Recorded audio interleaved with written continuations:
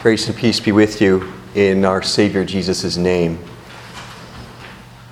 Be sober, be vigilant, because your adversary, the devil, walks about like a roaring lion, seeking whom he may devour. For many of us, this is a well-known Bible passage. We might call it a proof passage about Satan's work. But it's also a strikingly vivid image in this passage. For someone who grew up with their favorite animal being a lion, I always kind of cringed when I read this verse, thinking about Satan operating against my faith in that very same fashion. Many of us know this passage, but do you know its context surrounding it? Do you know what Peter was talking about when he warned about Satan in this way? Obviously, it's part of our sermon text, and as we read our entire text, you'll see. But at first glance, without prior knowledge, many people have no idea why this passage is given or in what context it's given. Many would assume the context is about some horrible sin, maybe murder or stealing or adultery, one of those big sins in the Bible. But that's not it. Perhaps the context is about the snare and temptation of money and riches. The Bible has a lot to say about that. The Bible warns about that a lot. We know that can really damage our lives and especially our faith. Perhaps it's about that. But that's not the context. Or maybe we might think that the context is about demon possession. We know that comes up in the Bible. Jesus cast out demons in people. But that's not it either. The context of this passage, this vivid warning about Satan's work, is not about something out in the world. It's not about unbelievers. It's not about sinners. It's something more unexpected. The context is about the church. In this section, Peter is speaking to Christians about their roles in the church. First to the pastor and then to the member. Why in this context? Given to Christians, given to the body of believers, given to those who are clothed with Christ, who are safe in His grace, why would Peter give such a direct warning about the work of the devil? Well, we seek to answer that question as we study this text before us this morning, as we read it here from 1 Peter chapter 5, verses 1 through 11. The elders who are among you I exhort, I who am a fellow elder and a witness of the sufferings of Christ, and also a partaker of the glory that will be revealed. Shepherd the flock of God which is among you, serving as overseers, not by compulsion, but willingly, not for dishonest gain, but eagerly, not as being lords over those entrusted to you, but being examples to the flock. And when the chief shepherd appears, you will receive the crown of glory that does not fade away. Likewise, you younger people, submit yourselves to your elders. Yes, all of you be submissive to one another, and be clothed with humility. For God resists the proud, but gives grace to the humble. Therefore, humble yourselves under the mighty hand of God, that He may exalt you in due time, casting all your care upon Him, for He cares for you. Be sober, be vigilant, because your adversary the devil walks about like a roaring lion, seeking whom he may devour. Resist him, steadfast in the faith, knowing that the same sufferings are experienced by your brotherhood in the world.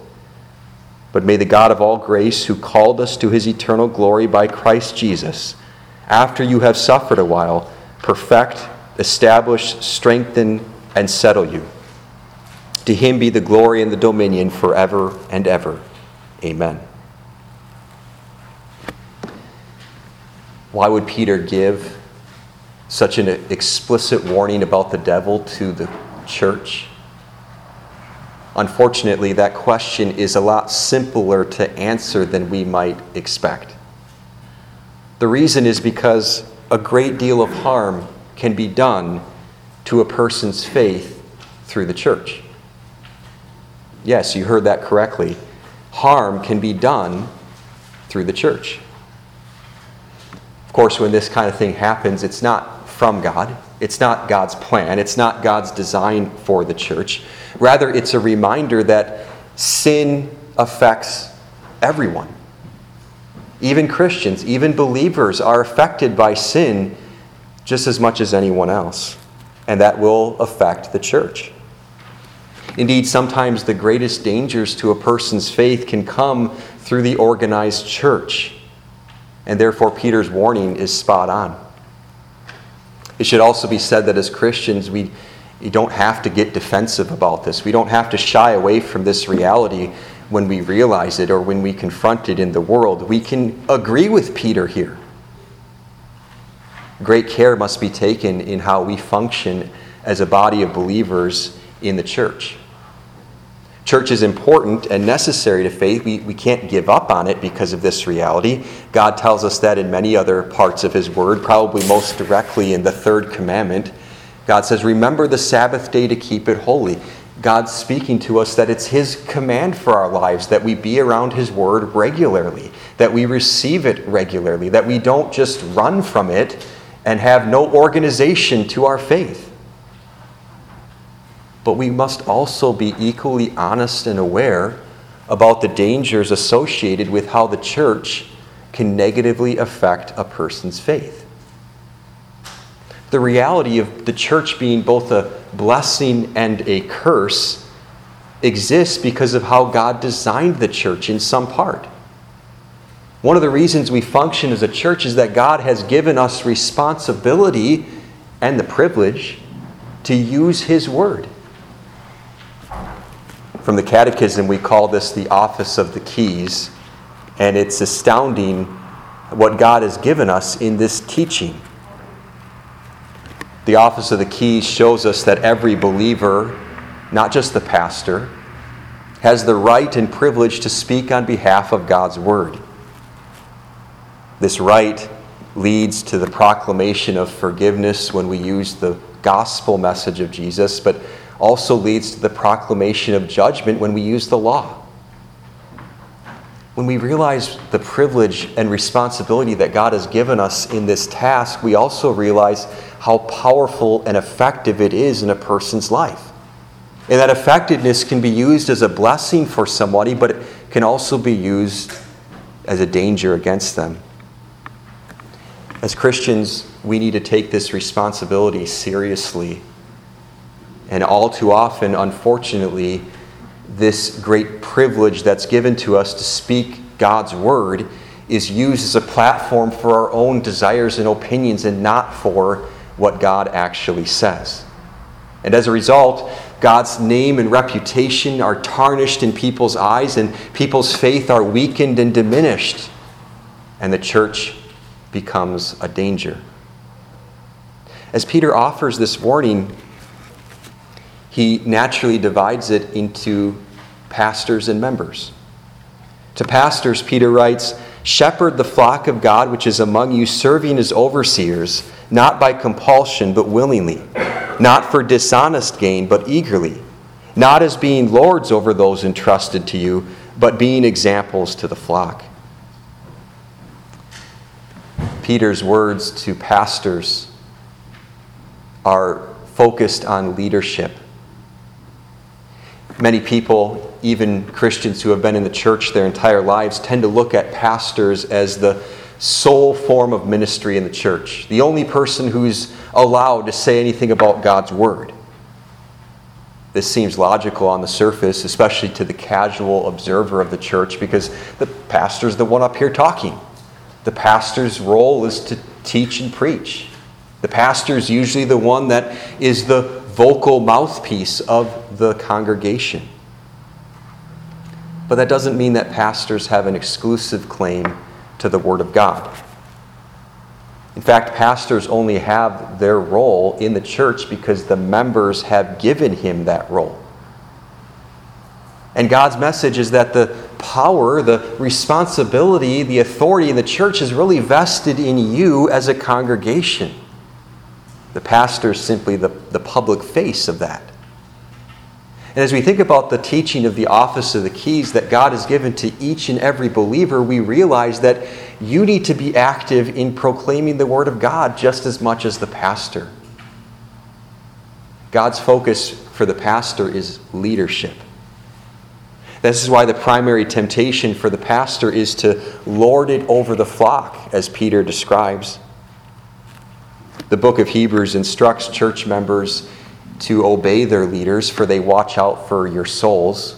Peter still calls pastors overseers, so it's not that pastors shouldn't have any authority, but Peter says don't lord that over the congregation. Don't use that authority, that privilege you've been given by God, for dishonest gain. The distinction that Peter highlights is really summarized in the fact that the pastor is to imitate Christ. This is why in verse 4, after calling pastors shepherds, Peter refers to Jesus as the chief shepherd. Jesus is the model for all pastors. And Jesus had leadership and authority on earth, but you notice when you look at his life, when you look at what he taught, he exerted that authority through the perspective of his love, compassion, and patience for all people. Jesus' leadership was also centered and grounded firmly on the truth of his word. And that is what pastors are to imitate.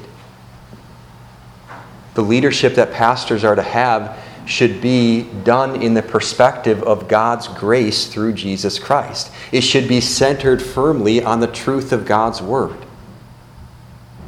And anywhere where faithful pastors preach and teach, these qualities will be shown. But why does it matter that you hear this? If God addresses pastors here, shouldn't I be preaching to pastors, not you?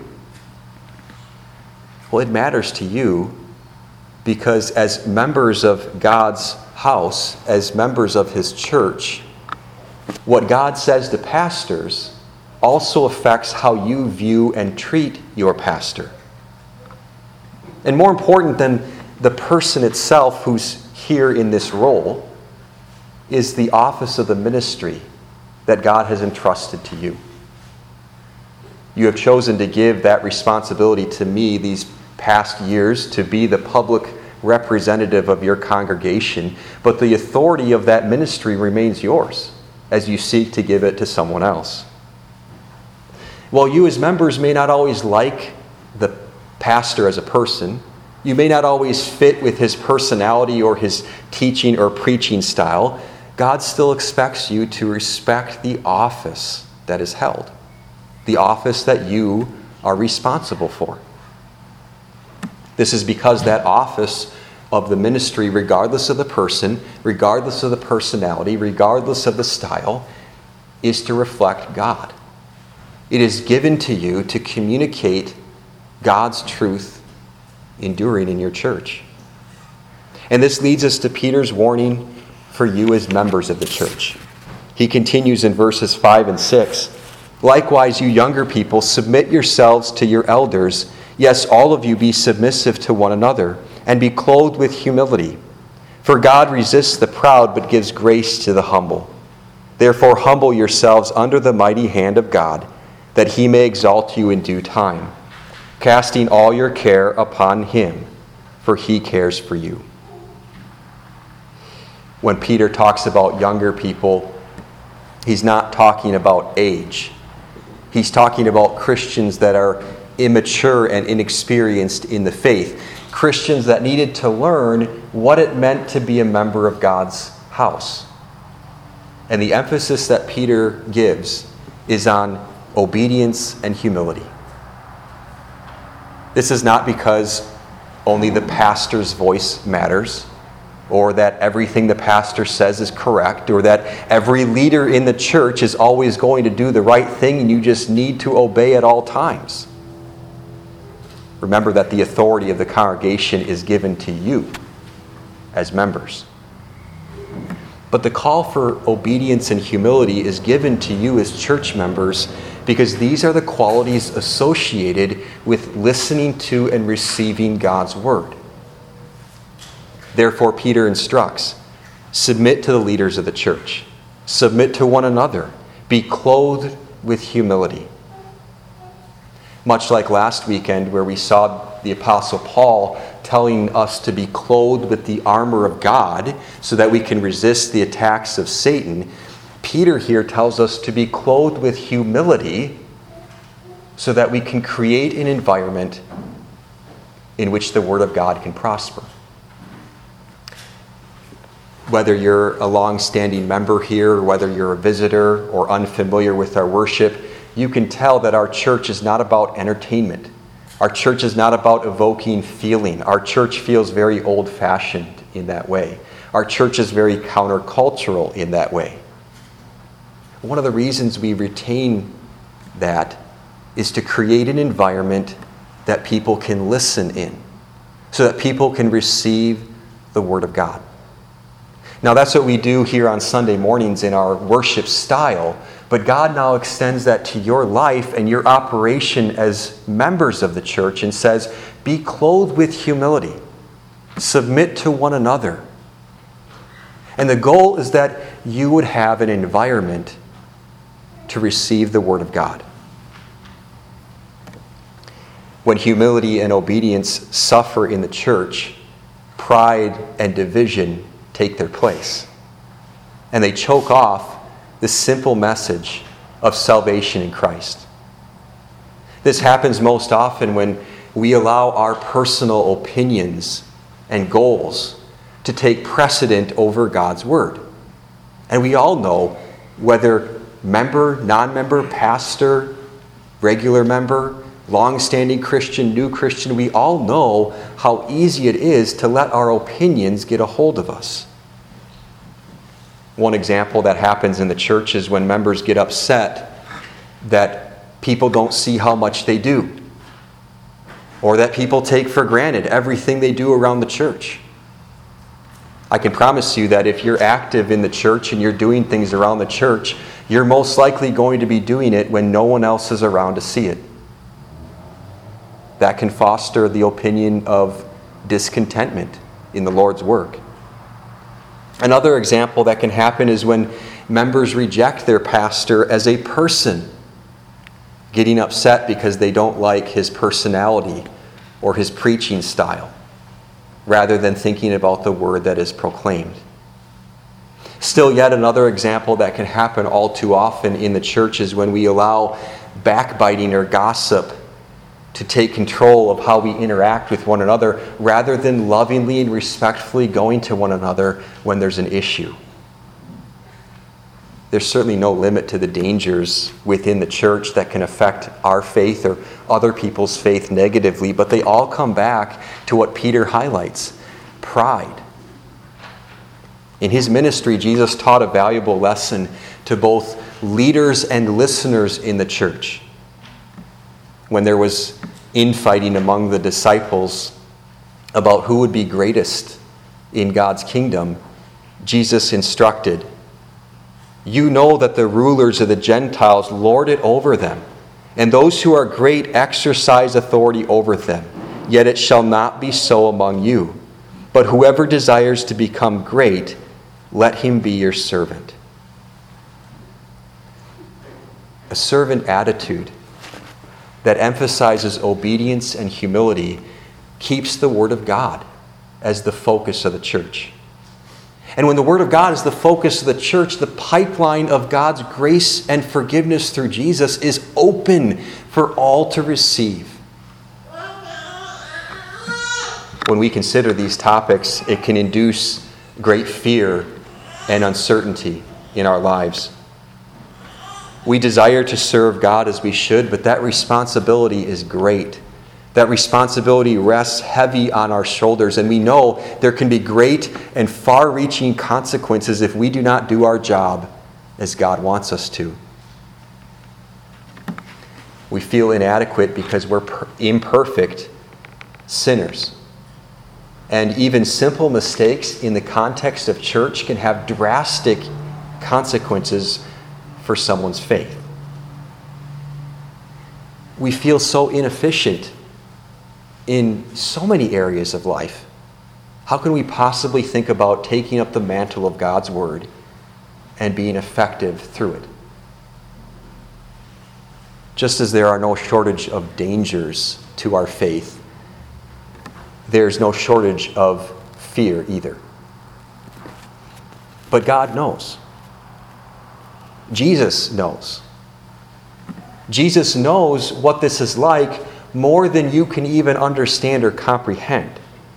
Jesus wrestled with the same struggles living in this sinful world in our place. You might think that he was God and he was above it all, but actually the Bible tells us he went through every single thing the exact same way you do. Jesus knew how difficult it was to hold firm and steadfast in God's Word and to resist the temptations that Satan threw his way. He faced down the same temptations to give in to pride and self-service from the hands of the devil even more intensely than any of us have. Jesus knows. And that's why he knows what you'll be up against as you think about your job in the church. And so Peter says, cast all your care upon him, for he cares for you. And that's why Peter ends with this promise and blessing from God. May the God of all grace, who called us to his eternal glory by Christ Jesus, after you have suffered a while, perfect, establish, strengthen, and settle you. Jesus calms our fears. Jesus fixes our mistakes. Jesus strengthens our weaknesses. Jesus works through you and me. As surprising as that may be, as seemingly unrealistic as that could be, it happens.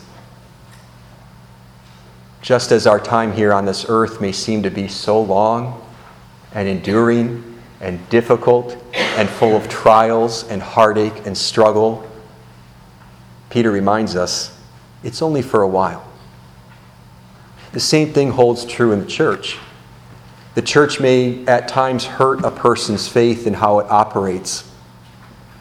The church may be full of dangers that we have to be aware of, that we have to take seriously. But there is nothing that can match the love and grace of God that is communicated in his church. No other thing in life is like that. And this is why the church endures. It's not about our work. It's not about our skill. It's certainly not about a pastor's preaching style or personality. It's because Jesus works through us. Jesus leads and equips us to share his word, but more importantly, Jesus raises us up. Jesus calms us. Jesus strengthens us. Jesus sustains us when we fall. We can cast all our worries, cares, fears, and mistakes upon Jesus because he cares for us. That's really what it's all about. And with that truth firmly in your heart and on your lips, God will work through you. Amen. Please rise.